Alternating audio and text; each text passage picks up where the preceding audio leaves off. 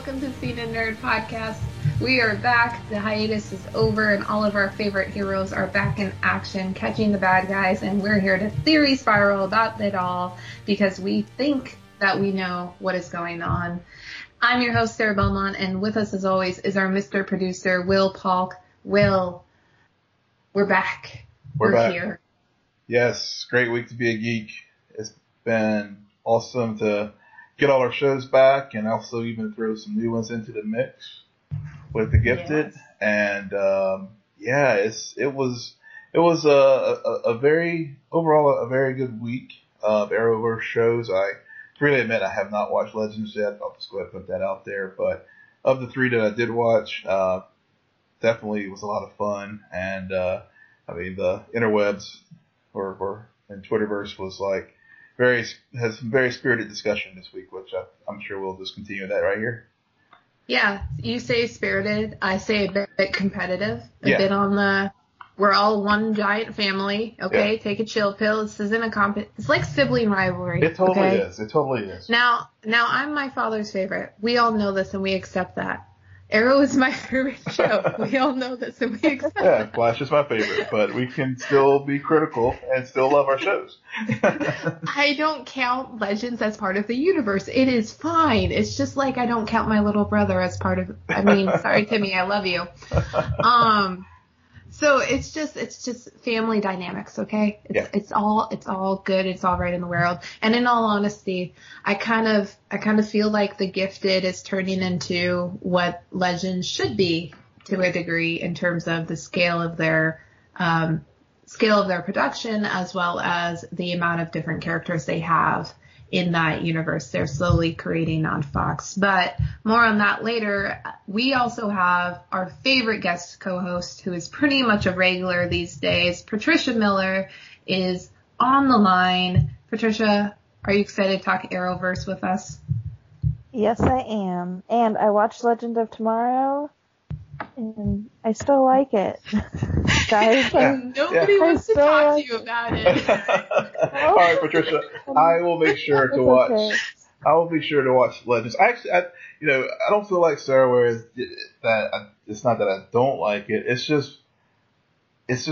the redheaded sort of stepchild of the Arrowverse. Even though Supergirl actually was not originally part of it until CBS and CW decided to do the first crossover with Barry. But I do like Legends. It's just, I just have to remind myself, oh yeah, I gotta watch Legends. And I guess, and when I do watch it, I enjoy it. So I will get caught up. So next time we have our Arrowverse discussion, you and I can talk. And Sarah can sit back and watch and eat popcorn while you and I talk about it. There's a lot of betrayal happening. I'm just a lot of A2, Will? A2? Oh, come on. Oh, no. Yeah. No, you just see how I feel. It's just, it's like when we have you and Jackie go have your Game of Thrones, fun. I just go back and sit and just kind of chill and enjoy the popcorn and enjoy the show. I'm just saying you can take a break and, enjoy the show.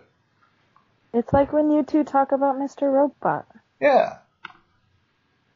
I don't know how to feel right now. Sure, we shall try it. I cannot guarantee I will like it, though. Sarah's all about control. Control is an illusion, Sarah. Okay, thank you. That is everybody take a drink now. Please, viewers, if you are listening, anytime Will even alludes to Mr. Robot, take a drink, okay? Because he is forced to wait another week before we can do our deep dive into that show, since it also returned. But we're going to hold back because we got some friends coming. We got some other contributors who love that universe just as much as we are. So we're gonna hold back and just focus on our heroes this week. Yes, we digress. As the producer, let's get back on track with Arrowverse. We digress. But there is seriously a Flash and Mr. Robot connection happening right now. Take a drink. Take a drink. Okay. All right. Let's get into this. The Arrowverse kicked off, of course, on Monday with Supergirl Return. Season 3 opens up Girl Steel, obviously paying homage to the Man of Steel movie, which is great because they had similar tones happening in this episode and in the movie as well. And to start things off, guys, they did they bookended this episode the same way. And it was kind of beautiful and clever because I did not expect it, but I like how they started off with that. And it wasn't a flashback because her mom was dead and Mon-El was there. So it was a dream, more or less, than a flashback. And Mon-El is, of course, there, and her mom is there. And then that same image appears at the end of the episode, only Rain wakes up and it turned into a nightmare where Kara's mom turned into something else entirely. Yeah. Mm-hmm. Will, what did you think about that? Well, first off, I enjoyed the episode itself. It was I didn't watch it on Monday. I watched it after watching The Flash return. So I did, freely admit I did see some of the chatter about Kara and how her emotional state after as the season kicked off. So I wasn't surprised by that. I like the way the show began, though. I think you're right on point with the montage of Mon-El and her mother, and I guess it really did set the tone as far as that sense of loss I think Kara was feeling. That kind of permeated throughout the episode, and why she, was like, Kara Danvers is nothing to me anymore. I just want to be the best Supergirl. So it was a good kickoff, and I think. The show looked like it might try to take some creative risk this season. I think it was a very solid effort to start season 3. Yeah. To your point about the grief, I really like how it was. And I think we've seen this in the other shows before where suddenly the Flash is more important or being the Arrow is more important than the other identity. Mm-hmm. But because this felt refreshing because it was from grief and from the idea that she's an alien. Like, Supergirl really is effective with this idea and this reminder that we're not just dealing with someone with these unimaginable powers and abilities, but someone who's not even from our planet. Mm-hmm. So someone who theoretically doesn't possess humanity, and her humanity is from that alter ego that she decides to put on hold because that is a weakness, right? Right. And I thought that was really beautiful how they did that. My opinion about the episode is more everything with Kara worked. Anything happening outside of Kara in that grief storyline felt a little clumsy for me. It felt a little flat. It felt like just going through the motions and not really making me engaged into potential arcs for later this season. But Patricia, what did you think about the Girl of Steel? So I waited until this new season started to finish the previous season. Mm-hmm. And I'm really glad I did because I was so, I don't know if I was just, super into the episodes and stuff, and then I was like, I can't handle this right now. I couldn't handle the end of the season. And so I watched the final episode, and then I watched the next one. And so it was nice and fluid for me, being able to take the next step after that. Oh, I'm sure. Yeah. I am sure. So I'm real happy I waited. But I really enjoyed the episode. I really liked how they set it up. I agree with you, Sarah, that the grief part, everything with Kara worked. And I'm glad that you pointed out the fact that it came from the fact that she's realizing that she's an alien. The other thing, I guess, my question to you guys was, do you guys think that it has, like, what does she feel about, Superman, Clark, in this episode? He didn't show up in this episode after Kara, beat him, and he was like, you're more, you're more human. Strength, yeah. You have more strength than I do and all this stuff, and I'm surprised that they didn't bring him or bring that full circle, and I hope they do later. They bring that back and they have more of a discussion about, being human is okay and, all that kind of stuff. But I really, Alex is one of my favorite characters, and in this episode, she kind of ticked me off with how, if they were, if it was real life and stuff, I could understand how she would act and it would feel more real than what was happening on screen, I guess. I felt she was very forced and I don't know. Well, that stood out to me. Yeah. Okay. Interesting. So, to go back to Superman, that point, I think that with Kara, she kind of took her cue from that conversation on what to do now in light of the decision she made during the season 2 finale, from him, in the sense that he kind of reaffirmed something for her, this idea that your strength comes from your identity as Supergirl and not necessarily your identity as Kara, because that's where your humanity is. So I feel like he kind of ultimately set up this decision and for her to hide away in Supergirl.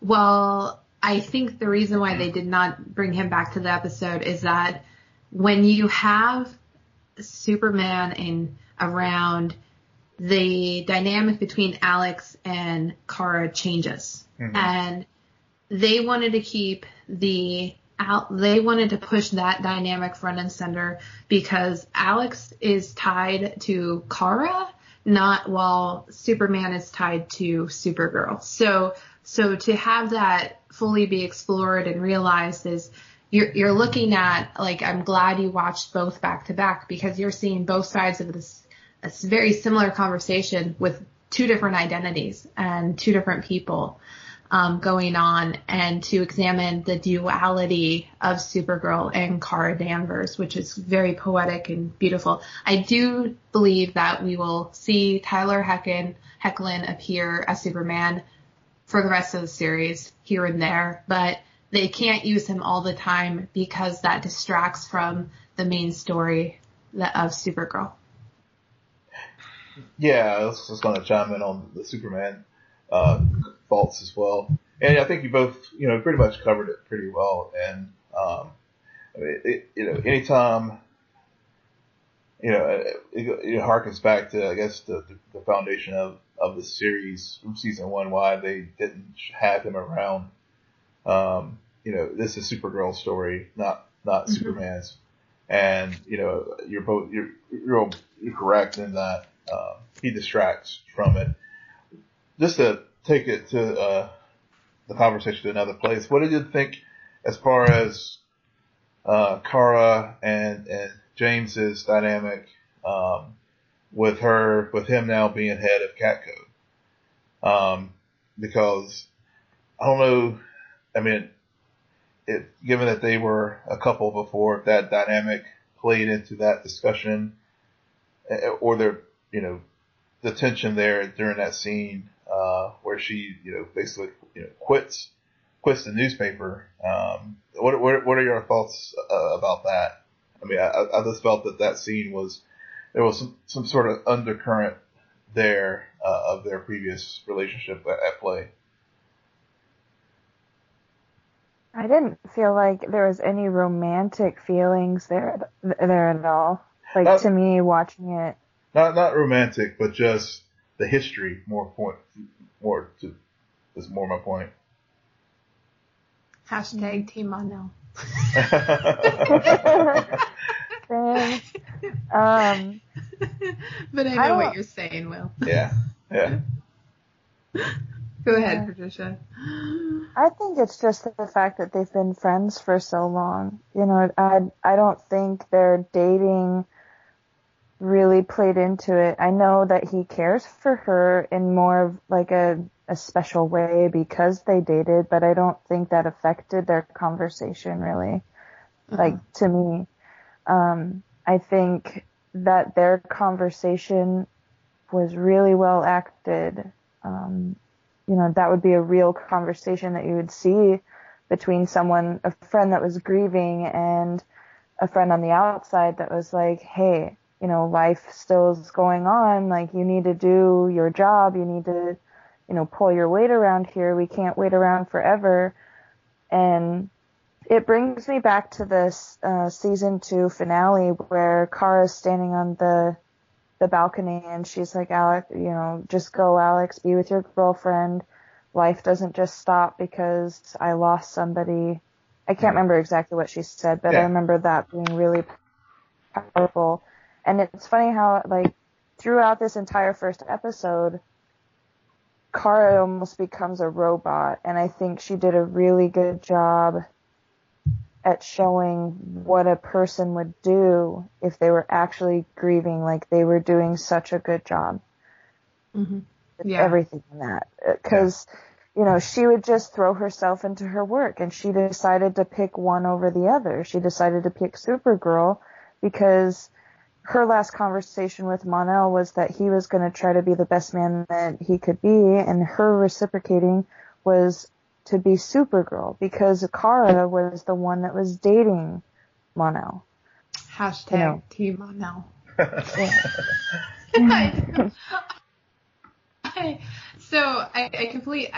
I love all of those points, Patricia. That's really good. And to go off of the idea of if James was throwing any eyes anywhere, I felt like they may have teased just for a moment there a little Lena and James action in that meeting. There was some eye flirting happening. I noticed it. That's all that matters. And now Lena's his boss, and he has no problem dating coworkers. So there's that. Yeah. It's all following suit. I also do know just from Comic-Con interviews is that James will have a love interest this season who is not Kara. So now I'm wondering if it's Lena, but because originally I had thought it would be Rain, who the character I'm referring to appears at the end and during the ceremony portion. She has a daughter. She is from Krypton, and there is a lot of connection there. And we're seeing an origin story of a villain happen throughout this season, which I, again, love. And the fact that the villain's a female, great things are happening. Edge kind of sucked this episode, guys. I don't like that character. I don't like that actor. And Patricia, you brought up before frustration with Alex. I don't know if it was frustration with Alex that I observed when I was watching, more or less the idea that, spoiler alert, Maggie will either be leaving the show or get killed. And so I'm not sure how much I can invest in a wedding that I know is doomed. So. Yeah. Any final thoughts, you guys? No. Edge. Which one's Edge? He was the. Go ahead, Will. He was the developer who was basically the full. Talking to Lena throughout the guy that was going to buy Catco, but then Lena bought him out. Exactly. Okay. Lena bought him out. And then also he was going to develop he was sort of, I think he was behind the attacks on the waterfront there, because as well, and the douche, total douche, and I agree with you. Every time he was on the screen, I just kind of cringed. It's like She took Supergirl took him to the boat. I just hope that boat just keeps on going and we never see this guy again. Yeah. So one thing I forgot to mention though, guys, is the special effects of that submarine was great. They did a great job. I was too. I have to. Yeah. That was. I'm really good. Really good. Spider-Man can learn from that. Sorry. Yeah, I was very impressed for a TV show budget. They did not. They definitely invested in some strong special effects. My last thought on the episode was I really liked the actress that plays the upcoming villain, the girl that had the flashbacks or the, she has the daughter. I don't know what her name is, but she does a really good job. Yeah. I'm excited to see how she plays in, with the dynamics of the other characters on the show. Yeah, I agree. I agree. Okay, so we wrap up National City and we head over to Central City where the Flash is reborn. And Barry is back halfway through the episode as planned and predicted. Of course. Yep. No. Let's start with the present Flash apologist in the room. Will? Flash apologist, yes. Flash, okay. It's well known. This is, it's well established that yes, of the shows, this is my number one. But I have to say, I thoroughly enjoyed the episode, but I just felt, while I fully enjoyed it, I just felt like you nailed it, Sarah. It was predictable. It would have been so nice creatively for them to even make it a two-parter or something, just to, one of the frustrating things about the show is the quick resolution of certain story points where they could really draw out for good dramatic and creative effect. And I felt like it was a missed opportunity in this season premiere because there was so much that happened in season 3. And it was clear that the creative team was just like, we're just gonna get as fast far away from season 3, even to the tag throwaway line of, oh yeah, we just shipped Julian back to England. Right. It was like a complete throwaway line, let's just get season 3 and all the things that we did to just kill the positive vibe of the show, out of the way as fast as we can. And so, and that's why I felt it was a missed opportunity, because creatively they could have really taken some steps with all the core characters, including Barry, if they had just not had such a quick resolution of him coming back. And so, well, as I said, I enjoyed it. I'm happy the show's back. Obviously they are trying to get the fun back in the show, to the point that, sometimes it was they stretched to the extreme of getting the fun back into the show. I just felt that, they missed some good opportunities to really grow the show. At least out of the gate for season 4. So, obviously it's a season premiere. I think, they probably will take some steps, moving forward. It'll be interesting to see, as Barry and Iris get closer to their wedding day and how Barry, finds himself with, after, and how what changes will occur that occurred to him while he was in the Speed Force for the last 6 months.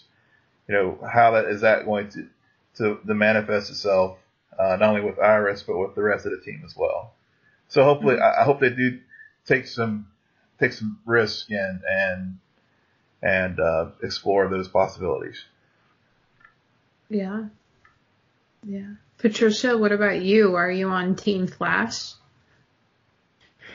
I am on Team Flash, for sure. I am really sad that they sent Draco away. But it's his appropriate name. Yeah. That's the only name I will ever know him by. But I was a little disappointed as well that they, solved it so quickly. Like, oh, Iris is in trouble, and all of a sudden Barry snaps out of it, and he goes and saves her, and that's it. That's all. Like, I really hope that comes back to bite them in the butt. He goes back into his crazy little cell and starts writing. Also, Patricia, that moment, I was actually pissed off. I was okay with the episode up until that point, and then with Iris, even though she willfully put herself in distress, I was like, damn it! I even live tweeted it. I was like, is she here we go again, damsel in distress? Yep. I'm like, Yep. No. Okay. Yeah, and this house is bitchin'. What the hell does that mean? Actually, it means the house is bitchin'. The house is bitchin'. Actually, I actually kind of like that. Sounds like something either Cisco or I know a lot of folks are thinking maybe Bart Allen, who was the fourth Flash. Mm-hmm. Barry's grandson in the future. So what's something he might say? Mm-hmm. Because that was there were a lot of I mean, I guess the fun thing about the show was all the Easter eggs that were kind of packed in there when Barry was Swiss cheese. Patricia, did you have anything else to say before Will overtakes it again? Sorry.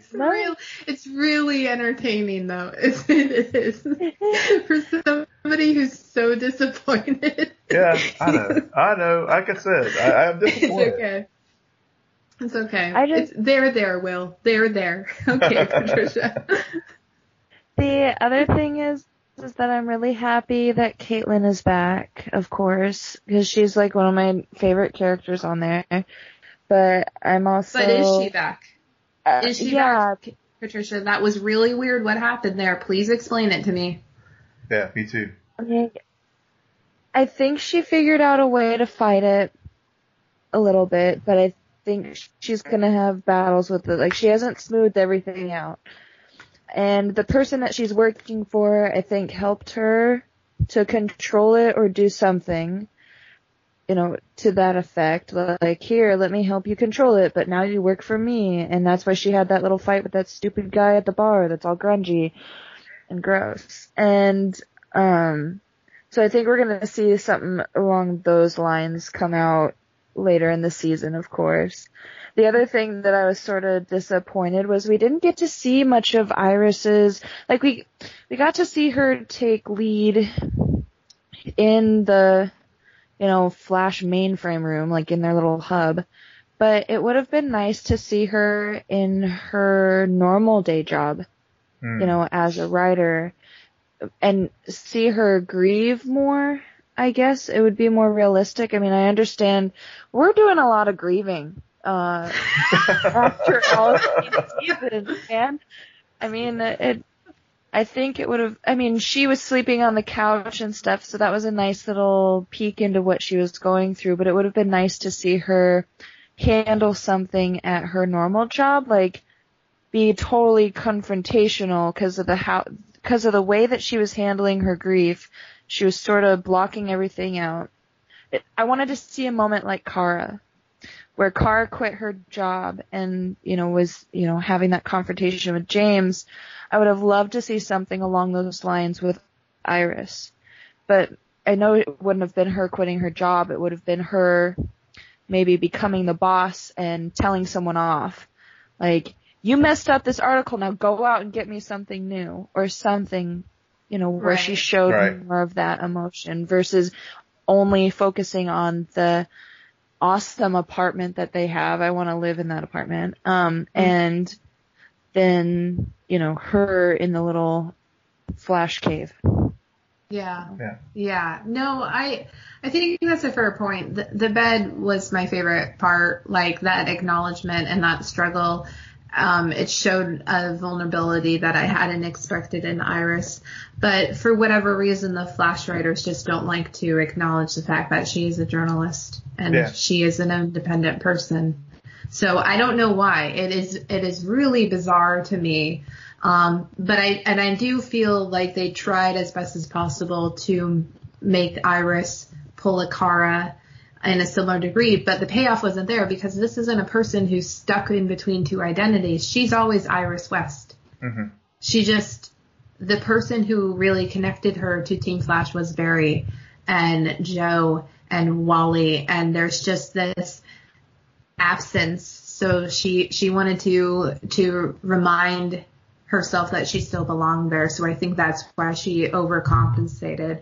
Until the end where she went full damsel mode and is like, this is my only card. I'm going to play it. This is my superhero. No. And it was so cringeworthy. And I was just as mad. I was mainly mad at Will. Anytime the Flash does something wrong, I'm mad at Will.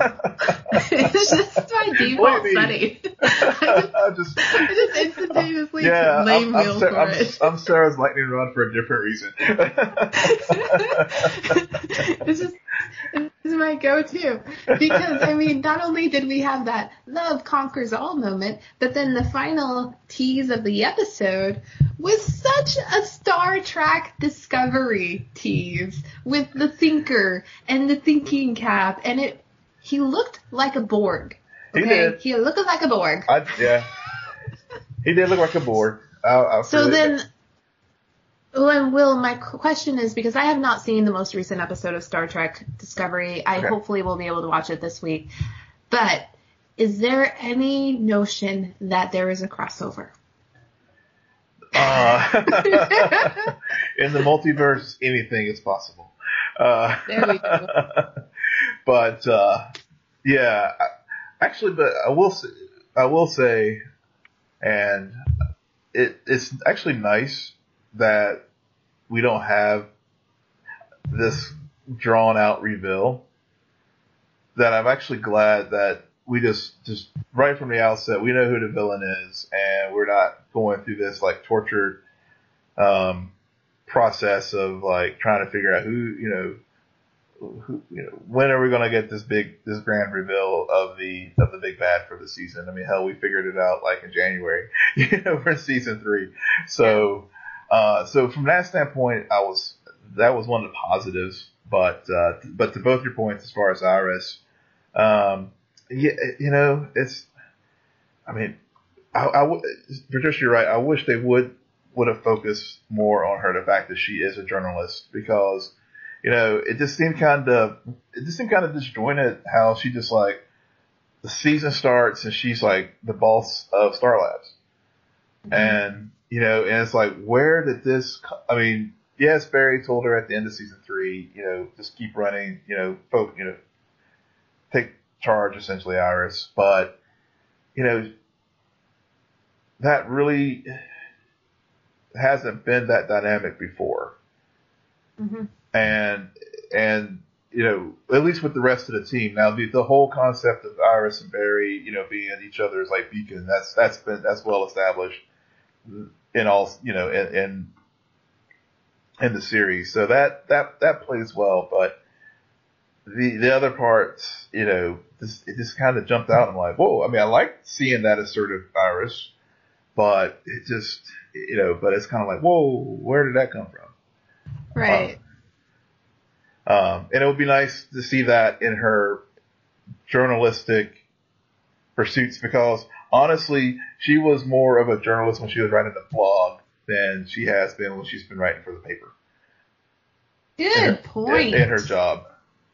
Good point. I forgot about that blog. Yes. The Streak, wasn't it? Yes, it was. The Streak, yes. Yeah. Well, maybe why it was disjointed and the team dynamics felt off balance was not only that you had Iris calling the shots, but you also had a lack of a Mr. Tom Cavanaugh, Harrison Wells, HR. Mm-hmm. Wells. Just Wells. Just a Wells. Wasn't there. I missed him. Yeah, we had a name drop. That was about it. Yeah. I mean, and you know, Wally and Cisco tried to have that humor dynamic, but no, it's not the same. Cisco works better with Caitlin. Cisco works better with Tom Cavanaugh. And I'm just going to refer to it as Tom Cavanaugh because he has so many freaking character names. Yeah. And just better with Barry. And you know, I'm going to just go back way to the beginning, Will, when you talked about the missed opportunity, because something you didn't bring up in that, and I think it's a great point though, is that the character who suffers the most anytime the Flash does this, and this is the second season in a row that they have, is Wally. Yes. And going into this, I heard a lot about Kid Flash, and I got very much on board with his character in season 2. And since then, they never want to capitalize on it, that they have this character who, for all intents and purposes, could do his own entire show. Yeah. And yet, they're, for whatever reason, not incorporating him and utilizing him the way they could or should. This is still Barry Allen's journey. And it's starting to become a little tiresome because they have such a great onslaught of characters to use. And because they're so focused on Barry and now even Iris, it feels like, well, what's the point of having all of these other toys if you're not going to play with it? Yeah. Well, and it's hard with Wally. You know, I think you and I talked, you know, offline from the show about how they introduced the character, as far as Kid Flash, a little too soon. Mm-hmm. You know, maybe it would have been better to hold off until later in season 3 or season 4 because, you know, it got very crowded with speedsters to begin with, and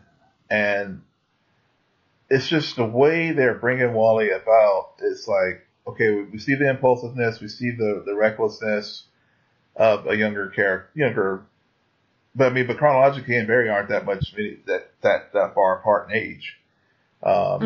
Unlike in the comic book where you did have a true gap, it would have been better almost if they had Wally as a teenager instead of someone who is you know, almost finished with college, because there's really not that great a distance in age. So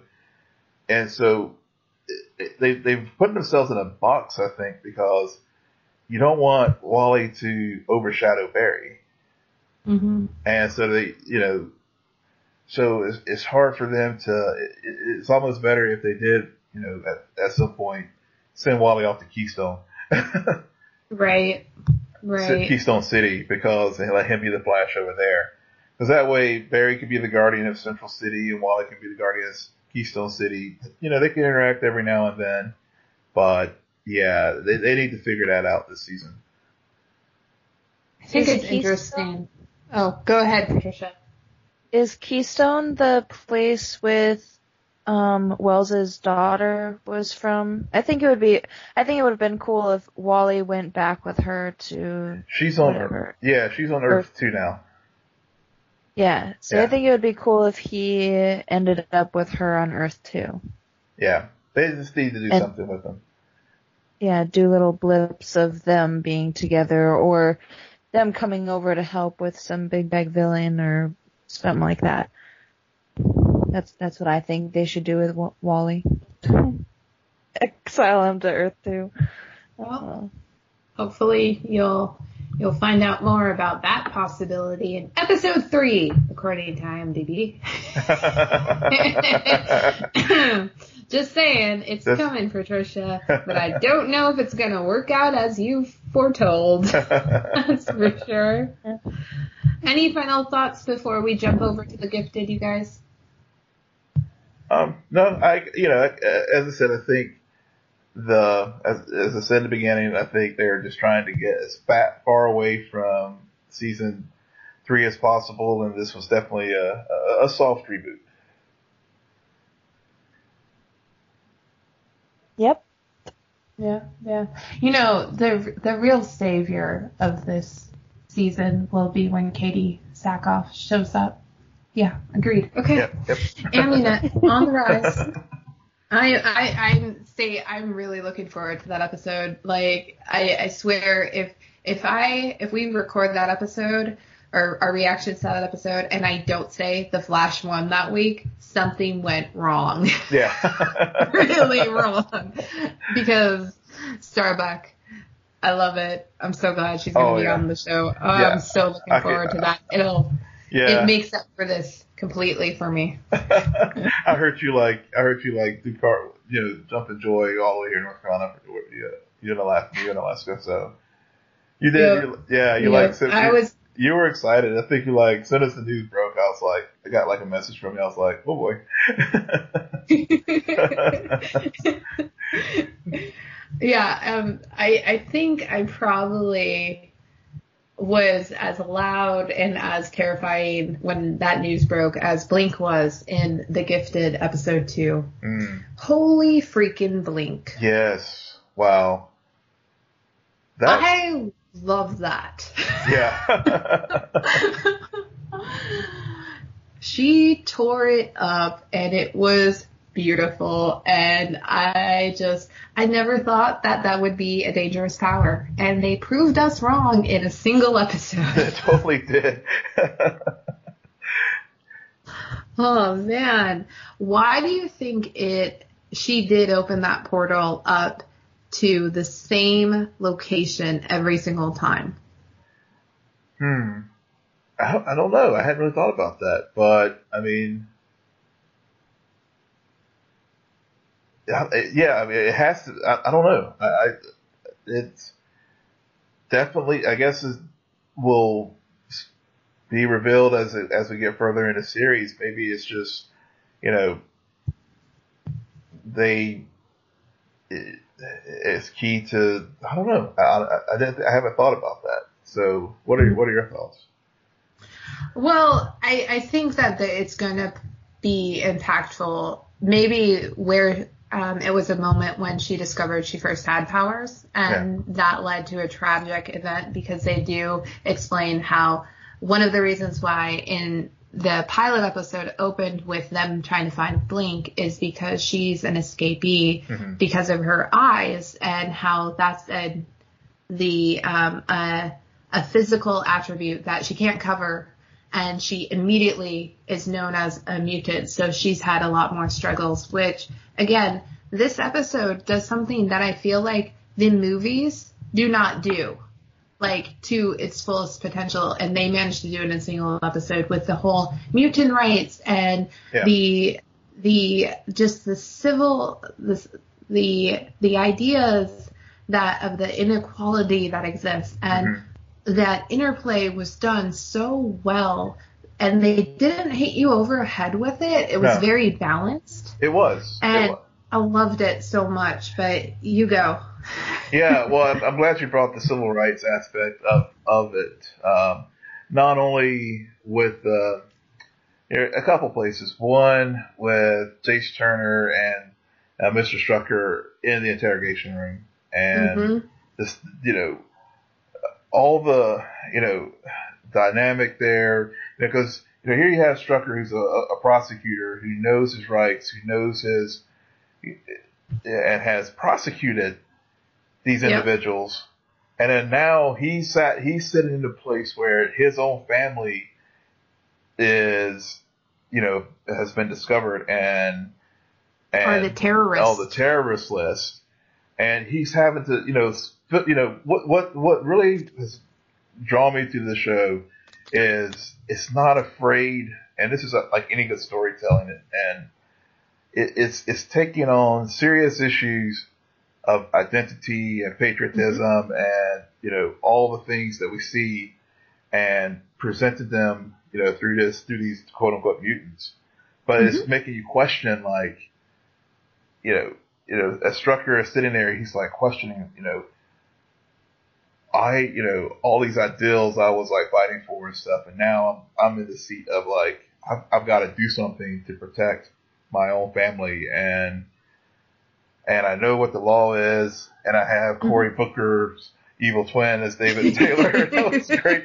Shout out to David Taylor, our old David at David Comics Chat. Yeah, that was the best line ever on Twitter. I had to drop that in there, but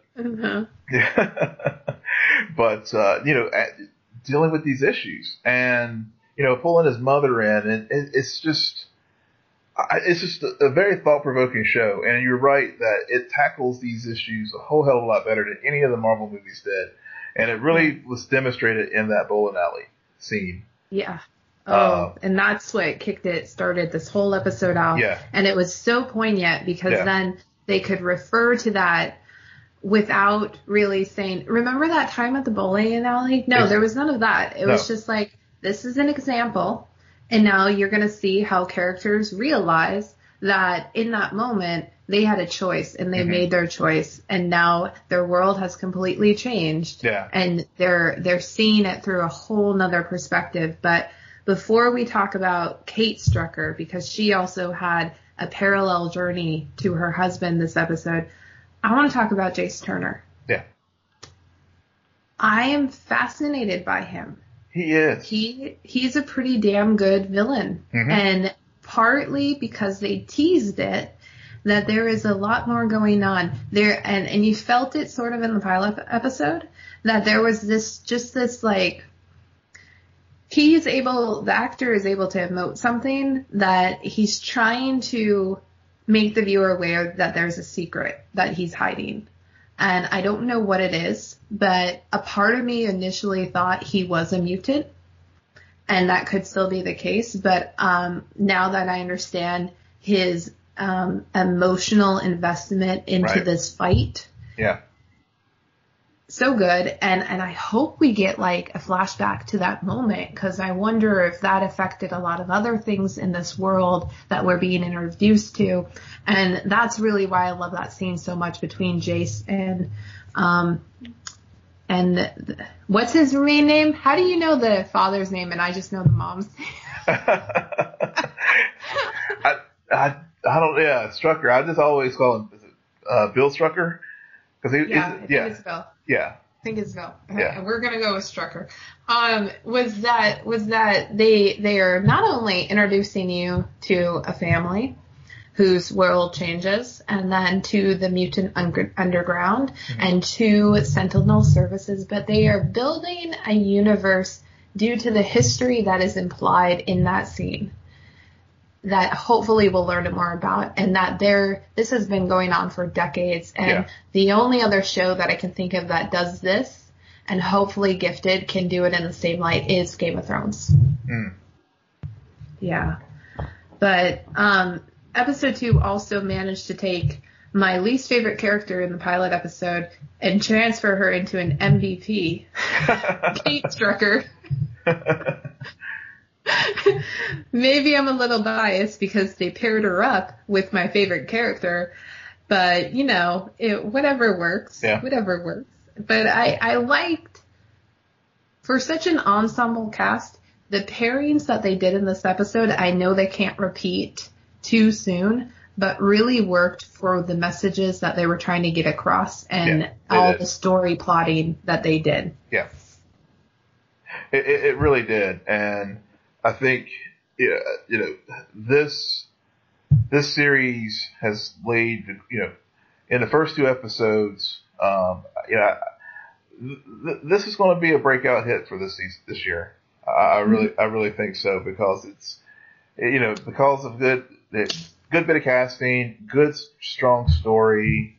One of the things I like about it is, even though it's set in X-Men universe, and they reference the X-Men, they're not like, they're really focusing on the humanity of the characters. Yes, they have powers and stuff, and yes, they're mutants, but it's really the toll of the Strucker family being on the run, and Dad Strucker, being in, going in from the role of prosecuting these individuals, even though he had this deep, dark secret that he may or may not know about. Right. Because that's unclear, especially when they pulled in they were like pulling in the mother. They were like, I was a bit suspicious there too. Yeah. What is going on? What's going on? They pulled in grandma. Wow. But also just how they ended with, Turner and Strucker, and that dialogue at the end, spoiler alert, about cutting the deal. Yeah. I mean, that kind of threw me. I was like, I really thought that he was going to be more principled than that. And then he's like, I'll, leave my family alone, but to hell with the rest of these mutants, basically. Mm. It really, like, I was like, oh. I went from liking him to like, I don't know if I like you anymore. See, I kind of feel like he's holding back a card or a loophole where he's kind of worked it out in his mind. They gave him a lot of time to think. Yeah. So it didn't necessarily catch me off guard, but I'm not entirely I didn't feel that same sense of betrayal from the character of like, oh man, you're just going to turn in all of these mutants because he's the father. He's not viewing. They isolated him. So even though both him and his wife went through some very similar realizations onto how they acted before their kids were revealed to be mutants to now, and how their morals have changed, but in very different contexts. Yeah. Because I think Kate, if you switch them out, they're still gonna respond the same way. Where for Kate, she realizes that this is a bigger fight than just her children, but that's because she's shown that bigger fight. While Strucker is isolated and confined, and he's still set like, this is only happening to my family. Yeah. They didn't bring in another mutant to prove their point. They brought in his mom. Yeah. And that connection of like, this is still about just my family. So it's going to be interesting that even if that does happen where he throws everyone else under the bus to protect his family, if his family will then reject him, which could be an interesting point of the story to tell. Yeah. Also, shout out to freaking Polaris. She's got green hair, guys. Yeah. So excited. So you mentioned before about how they explored the humanity. Mm-hmm. And they did it much like they explored it with Kara in Supergirl. They took the humanity and they managed to convey it in terms of a vulnerability. Yeah. About how these powers have negative consequences that affect the lives and affect them from ever being normal, being treated fairly, just because of a genetic defect. Mm-hmm. And that's very fascinating. And they did that with Polaris as well, even though she's also isolated from everyone else and everything else that is going on. And they much like Strucker, switched the tables on her, where suddenly she's a mutant, but she's suddenly human almost because of what the shock collar. Yep. However, she's still badass. And yes, I did see what she did there because she's strong and she has green hair. She has green hair. And you do not kick a pregnant woman. Oh my God. Oh, no. That hurt me.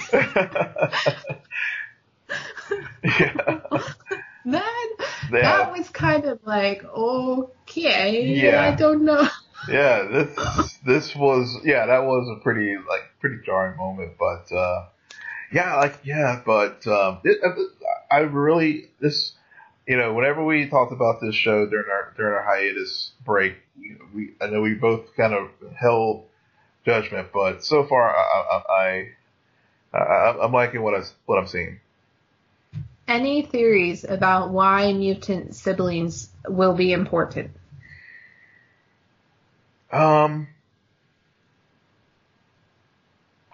think they will be important in the sense that,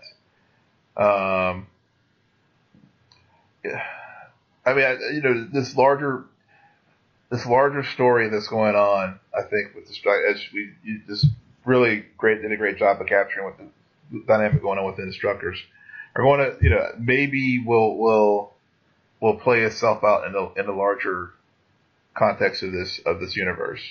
Mm-hmm. And, where we will, it may end up in a situation where,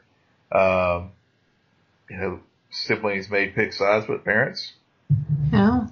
Okay. And Interesting. And the dynamic as far as like how that plays out. Well, we are certainly going to stay tuned and watch. Hopefully other viewers do, because I did hear that there was a 20% viewership drop from the pilot to the second episode, but if you didn't stick with it, I encourage you to, because I think the story's only gonna get better down the road. Yeah, it's gotta be better than Inhumans. Come on, people. If this show gets canceled and Inhumans stays on, come on, really. If you're still watching the Inhumans, I don't know how much time you have. More time than I don't know very many people who are still watching Inhumans.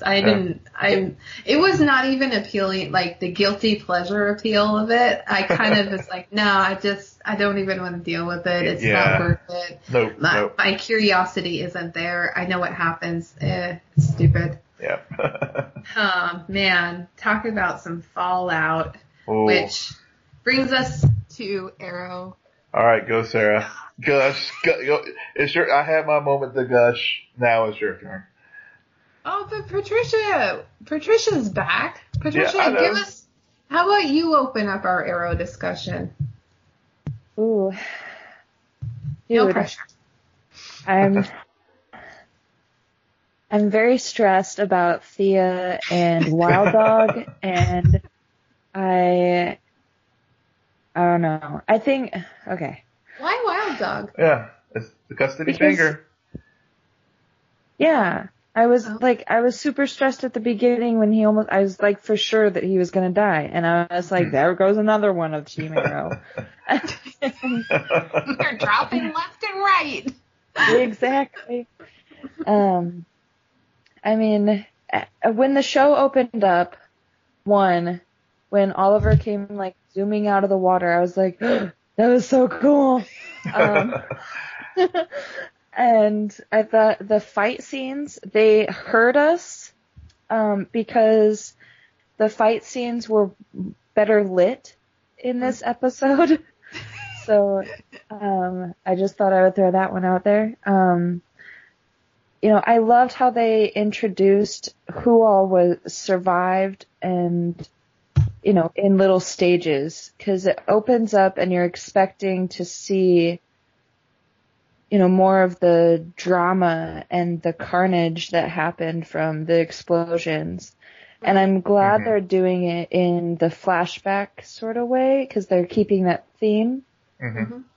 Because it sort of keeps you on your toes, and I like that. And I was really happy to see Felicity walk in the door with Big Belly Burger, and I was like, thank God.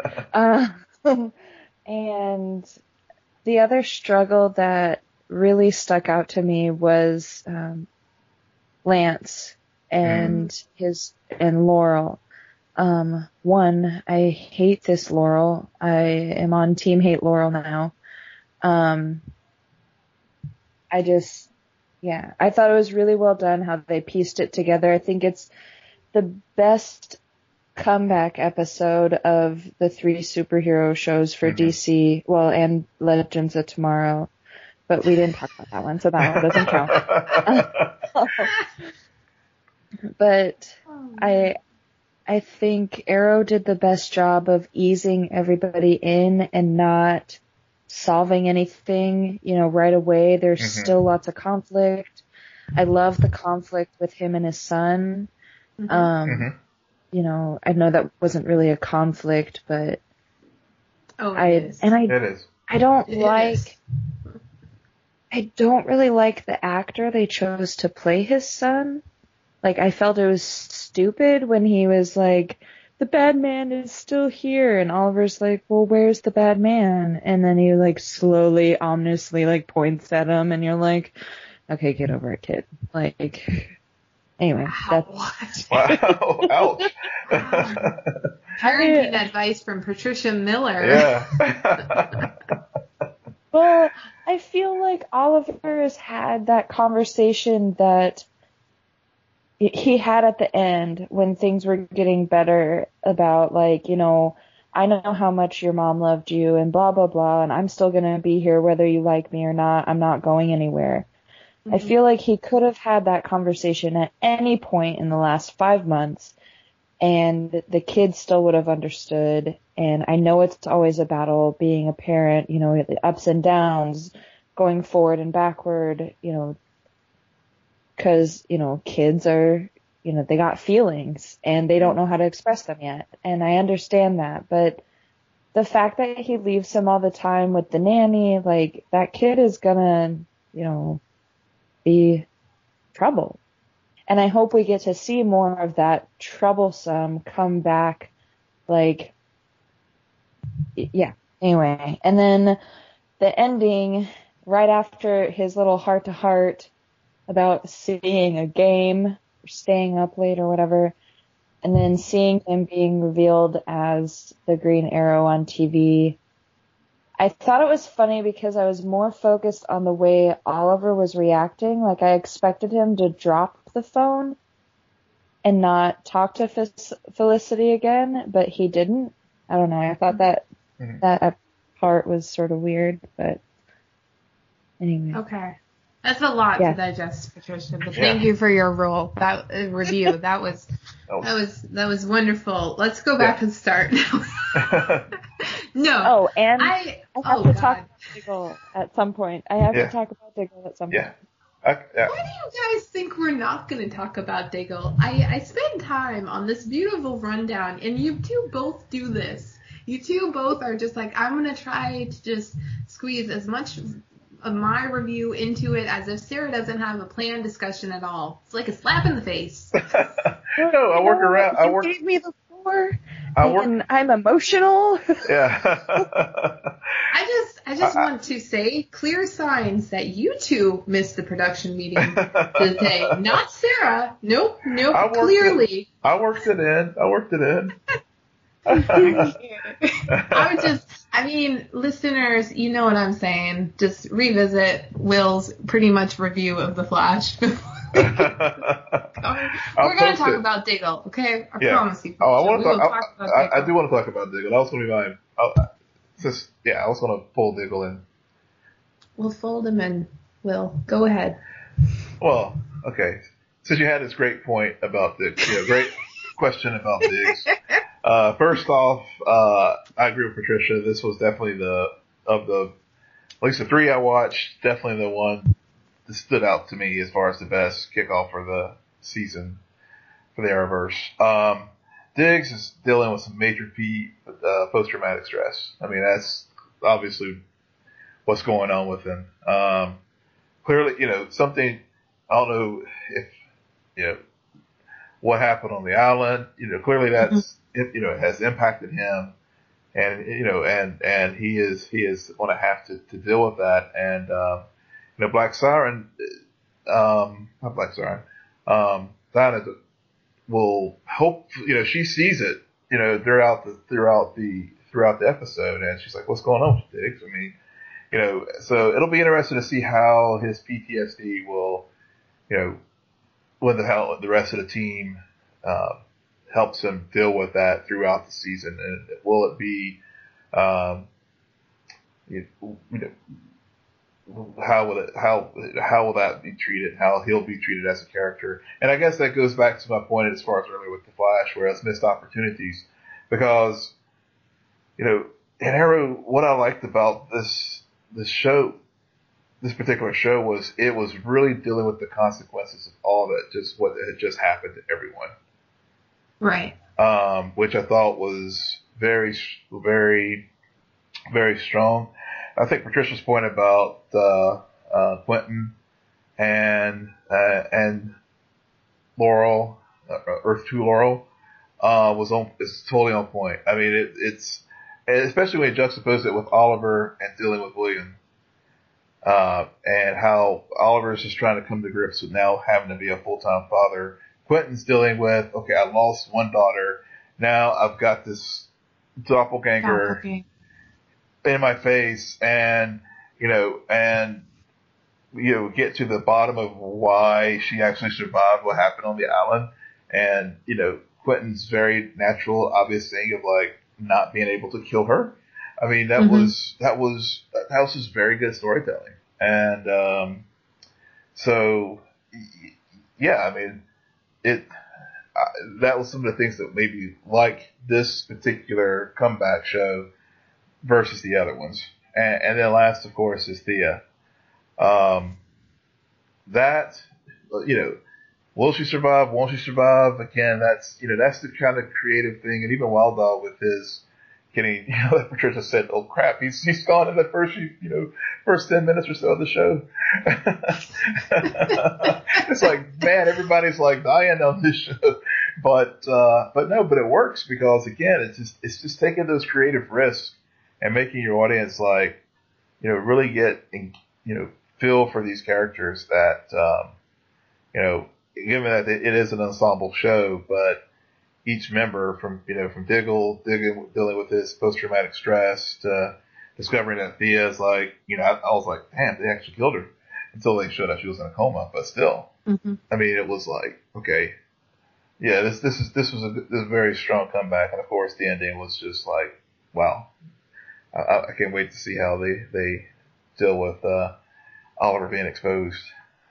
Right. It felt more like a part 2 of that finale episode than it did a separate episode entirely, because it wrapped up where we left this previous season off, and it continued a lot of threads like Wild Dogs, the whole custody battle. Yeah. I actually forgot about that, but they're bringing that to full circle because they're changing the dynamics in the show, and they want a lot of good juxtaposition between Oliver dealing with his adapting to fatherhood with the other characters. So they're trying to integrate those family dynamics more into the show that has been a lot about vigilantism. And I think you guys covered a majority of the points. Thea, if she dies, she gets put into a Lazarus pit. She comes back, she dies again, she gets put into a coma. She always is on the hospital bed. That girl cannot stay out of the hospital. It's just natural for her. Something that I have to point out, because you two completely did not, and I'm kind of a bit disappointed in you both, is the biggest difference between the Flash episode and the Arrow episode is the subtlety of Olicity. Olicity gets a lot of hate. I swear we get a lot of hate because people say it's the Friends with Felicity show. This is the Olicity I like and I appreciate, because this is not that relationship overshadowing everything else that's happening. It adds another subtext to what is going on in the dynamics. They did not make the relationship status clear to the viewers, and I don't need it to be clear because I see chemistry all day. All day. See, we left this for you, Sarah. No, you didn't. You completely forgot about it. No. We left it just for you. And it just when I was watching it, I'm like, this is what the Flash did not do. And I get the whole pull dynamic, but we've seen that kind of storytelling with couples before, and Oliver and Felicity have had those relationship moments where it's just a little bit over a top. Yes, I will admit. But this episode reminds me again and adds to the good Olicity episodes and not the bad Olicity episodes, because there are a few out there. Yeah. The last thing I want to point out, though, is I think that was Caden James picking up Black Siren on Lian Yu. I think we saw him. Yep. And I'm glad that there is still an allure of mystery around him, because in the past I feel like with the Arrow nemesis, they've always been revealed almost too soon, and there isn't too much of a build-up, and I think a lot can be learned to what they did with Prometheus last year, and hopefully Caden James is executed the same way. I also this episode reminds me why I hated Katie Cassidy as Laurel Lance, and I love her as Black Siren, because she knows how to play evil. And they also were able to not make this feel like a procedural episode, because we know Black Siren is sticking around for a little bit. Mm-hmm. So it wasn't like we solved it, show over now until next week. No. This is like, no, we're back. We are back, and we are moving forward with the story. Where the Flash, it felt a little bit, and even Supergirl to a degree felt a little open the book and close the book. All right, until next week. So a lot of good things. Looking out for, man, crossover spoilers, guys. We're dodging them. They're all over the place. Totally. I can't go onto Twitter and not see one. I know. Yeah. Yeah, they're everywhere. That's the blessing and curse of like social media. It's like, you know, basically at this point, we're gonna know the story before the crossover. We know someone dies. We know there's like two weddings, even as tacky as it may be. But ouch! Yeah. Man, I thought Patricia was throwing some shade this episode, but Will just took the cake. My God, continue. Yeah. Who's Caden James?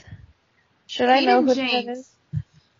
Yes, you should. He was introduced in episode 519. He is the Argus person who got locked up for computer hacking, and Felicity joined the, oh my God, shame on me for not knowing.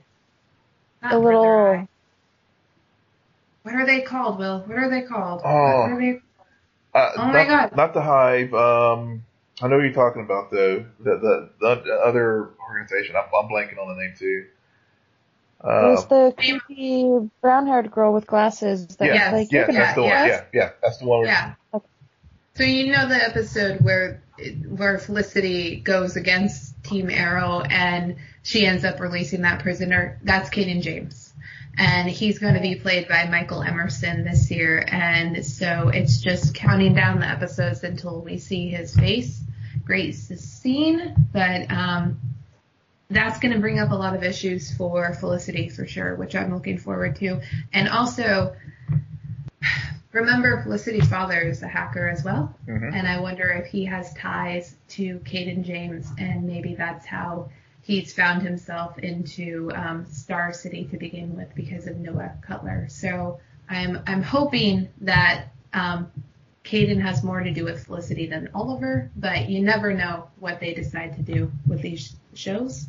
You can only theory spiral, you guys. Mm-hmm. The other thing that I'm really excited to see more of is Slater? Is that his name? Slade. Yeah. Thank you. Yes. Thank you. Yeah, so going back to your point, Sarah, about bringing in the family element, there are so many different family elements going on with Felicity, you know, taking her time waiting to get to know Will's son, Oliver's son. Mm-hmm. Wow. And then there's, you know, Lance and Laurel, and there's Wild Dog and his daughter, and now there's Slade and his son. And we haven't met his son yet, and I'm excited to meet his son. And I hope that they show some of that relationship and how that goes. And I know at this point we haven't, like he already says, like when he comes into the hospital room and is talking to Oliver about it, he said, well, it's not everything that it's cracked up to be, really. I want to see what he means by that and why. So let's talk more about Will's son. Sorry. And also, that organization was named Helix. Helix, yeah, I was about to, yeah. Shame on me. God. Well, that's why I said Hive. I know it's like started with H, I just couldn't remember. So Helix, yeah. Yeah. That line that Slade pulls, though, guys, with walking between two worlds. Mm-hmm. Such a great line. Such great delivery. I'm so glad he's back, and I feel like maybe that's why initially watching the episode, I'm like, what is missing? I feel like there's an undercurrent besides just Thea and what happened to her, but Slade, he appears early on the island, and then we don't see him, and then to have him appear at the hospital scene was really great, and just have that line about walking through two worlds, because Slade's always been that character who, yes, he's an enemy, but he's also, there's that shared history and that shared respect and understanding that Oliver doesn't get from many other characters that he interacts with. So to bring him back into the fold and to have both of them try to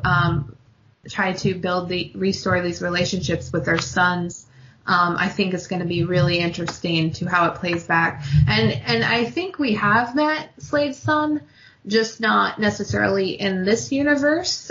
There's a Legends of Tomorrow episode, one of the few that I've actually seen, where they do go to Star City, and Slade's son is picking up his father's mantle.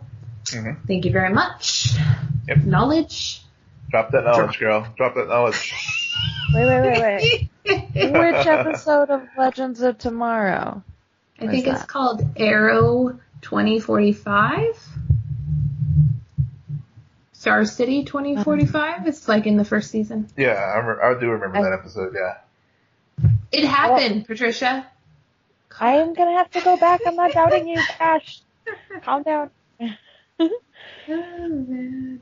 Okay. The other, I want to see the repercussions from, when they're showing the flashbacks to when, just before the island blows up, Slade is like, oh, you guys are all on your own. I'm going to go over here.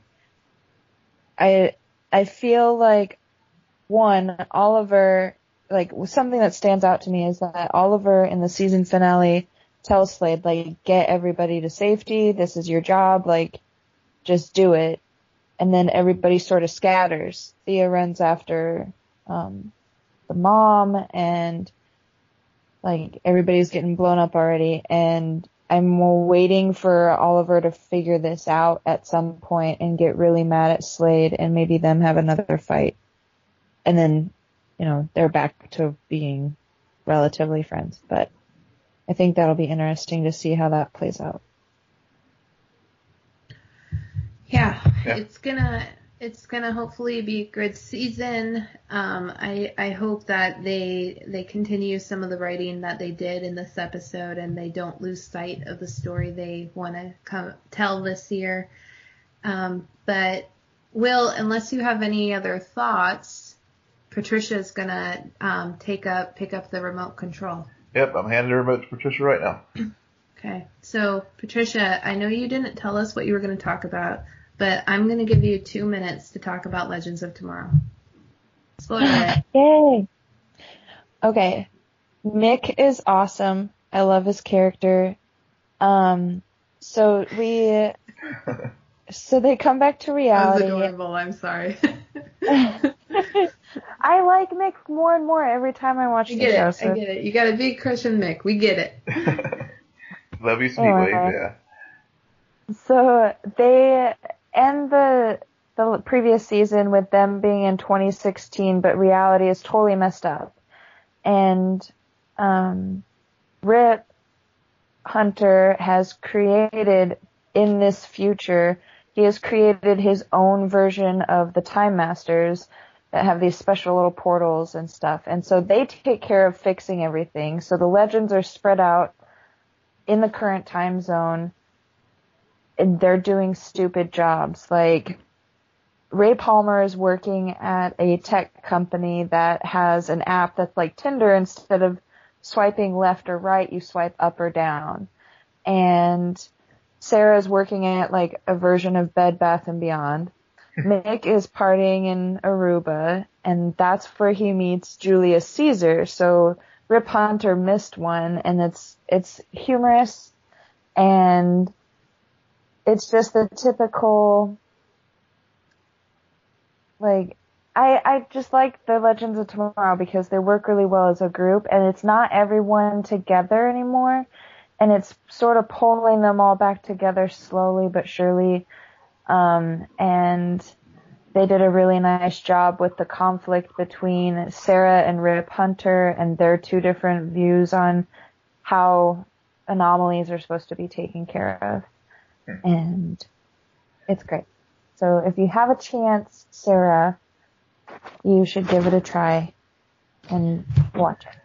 I did not like that tone, Missy. I give you 2 minutes, and then you just are all sass. I think, in your 30 seconds that you have left or so, Patricia, let me ask you this. What do you think about the news of Victor Garber leaving the series? They are doing it in a very gentle and a very nice way. So do you think he dies? That's my question. Yeah, she already put him under, 6 feet under. She just dug his grave, Will. She just dug it.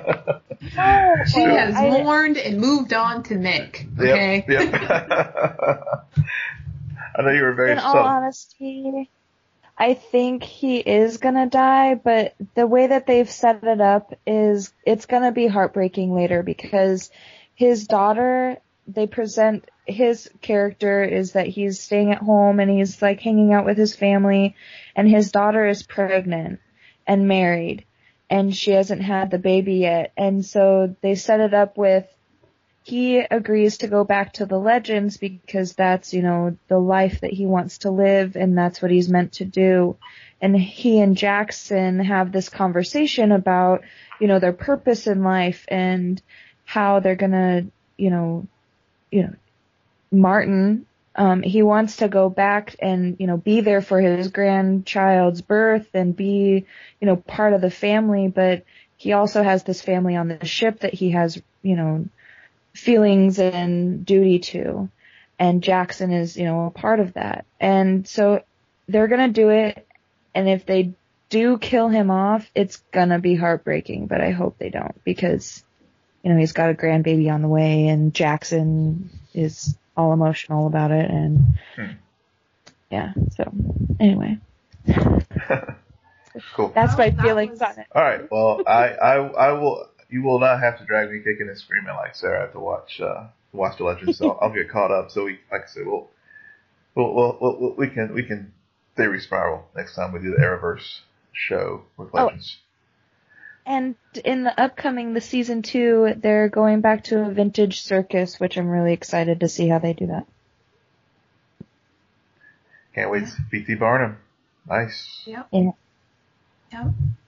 So, it's not like I completely despise the show. I just don't feel like I trust it very much. But, you know, who knows? You guys could convince me. It's fine. It's cool. They're characters and they exist and whatever. It's just too much. Yeah, you only have so much bandwidth. I get it. Yeah, you only have, especially when Mr. Robot Drink is taking over the world. Taking over the world. So that's a wrap this week. We went through all of our heroes and even some of our villains, and we're on board, and it's going to be fascinating. This is day 1, I guess you would say. Is it day 1? What would you call this? Week 1. This is a start? Week 1? Yeah, week 1. But it's Sunday, so it's not really still week 1. It's kind of week 2. We're starting into week 2, yes. So far to go. Yep. And yet we've already figured out the first 7 episodes. Well, for me, of Arrow, it's not that hard. Yeah. And a little bit of the Flash. Flash actually does a better job of that, but that's besides the point. So please go and follow our crew on Twitter at Cena Nerd and tell us what you're watching. If you're staying on board with Gifted, highly recommend it. We're going to certainly be covering it in the future. There's a lot of shows ahead to get through. Next week, we're going to talk Mr. Robot with hopefully our friend at Hello Friend. Special shout out and thank you to Lindsay Lee at AppHeroes12. Thank you for creating our new artwork. We're going to use it this week and for future weeks to come. It's amazing, and that was so kind for you to do for us. We appreciate it. We hope to potentially hear you in the future. That would be cool. Never know. You never know. Patricia, why don't you tell listeners where they can find you? You can find me and talk all about Legends of Tomorrow at PRMiller20. That's PRMILLER20. And Will, where can listeners find you? They can find me at Will M. Polk. That's WILLMPOLK. And you can find me at SJ Belmont, SJBELMOTMONT. I can't talk anymore, guys. I really can't. But most importantly, go and rate, subscribe, and comment on both our iTunes and SoundCloud. You can find us on the CastBox Android app too. This has been great. Lovely. Good times, Patricia. Good night and geek out. You're welcome.